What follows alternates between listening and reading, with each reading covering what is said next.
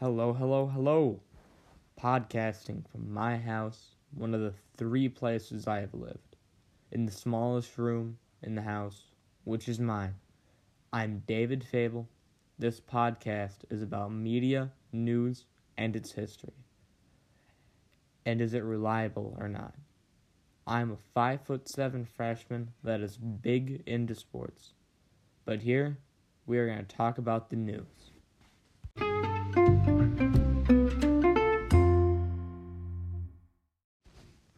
This third episode is going to be about my personal story with the news and media and my journey that I've gone through with misinformation. Please stay around and listen. Thank you. Growing up in the late 2000s, you see and experience a lot of media. Whether it's mom and dad watching the news or watching your favorite YouTuber, media is surrounding you. In my generation, it is something that we always had and seems normal. But like all good things, they come at a downside. In fact, you can be misled, tricked, and maybe just flat out lied to. Growing up in elementary school, I remember laying down next to the wall with my dad's iPod and watching Minecraft YouTubers like Preston, Beijing Canadian, and Jerome. Back in the good old days.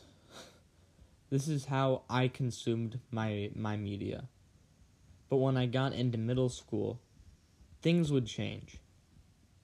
My family was not openly political with me. We did not talk about politics or political issues, so I knew nothing about politics. So to a 12-year-old boy who does not understand politics, it was really easy to get manipulated. I did not have a good understanding of what was valid, how to look at issues, and how things were communicated. So when we got our first iPad, I would watch YouTube in my free time. I'd watch your typical stuff, Dude Perfect and Sunday. But for some reason, YouTube recommended and gave me clickbaity, feminist destroyed compilations.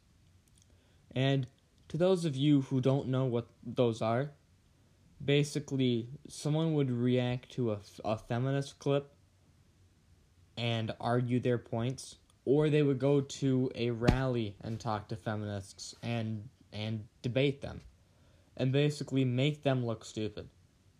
So to a young boy, it looked like the bad lady was a feminist, feminists are bad. Then YouTube recommendations started showing me people like Ben Shapiro and Steven Crowder, who do similar things, but they do it for more political topics like guns, abortion, immigration, and etc. Part of the problem, as I'm looking back on it, is that they argue with people who are not qualified. And when they argue them, they look really smart, because, quite frankly, they're kind of dumb. So to a 12-year-old boy, they seemed really smart. Also, you don't see the other side of the topic or the issue. They showed me the side that they wanted me to see. So to a 7th and 8th grade, I was a big conservative and libertarian. Not because I wanted to, but because those were the things they said was right, so that's what I believed. There's nothing wrong with believing what I did at the time, but the problem I have is that I was manipulated to believe that without knowing I was manipulated. And this would lead to some negative things, like I would be stressed out over how bad America was getting and would act like the victim in some political situations. It made me think that I was the one who understood and everybody else was stupid. it caused a lot of stress that I didn't need. There would be class discussions about those topics like the wall and the national anthem and kneeling during it, and I would just start saying Ben Shapiro and Steven Crowder talking points and thinking that I was the only logical thinker and smartest in the room. And then after, I would have some heated discussions with my friend Joey on how much of a liberal our teacher was and how everything has gone to hell in the class and the people in school as well. Thankfully, I talked to other people, and I got to see the other side. I was driven to learn and to seek out the fuller picture of issues, especially political issues. But this has left me getting a more personal story with misinformation, and I think it has given me a very interesting point of view on how it took control of me, and I did not even know it did. It's like when you're watching a movie and the character snaps out of mind control.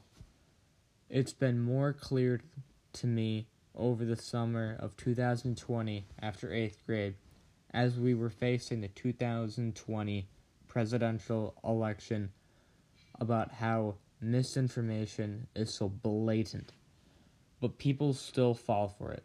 With Trump's clickbait thumbnails or Trump or Biden's sound bites they collected about each other, it is something that goes hand in hand with news, misinformation. I have taken a look at the news in the media I used to mindlessly consume, and honestly, the best way to describe it is The Onion, but they're serious.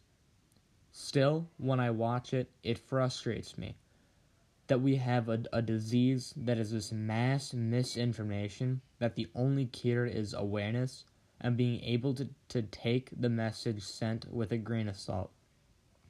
It is something that I grew out of, but something that other people have not.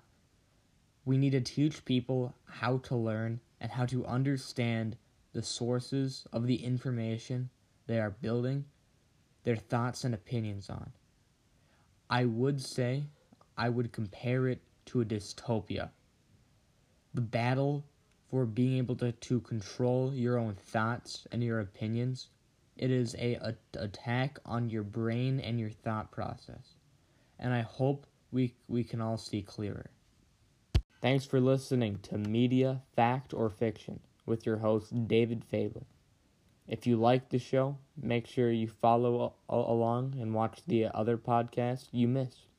David Fable, out.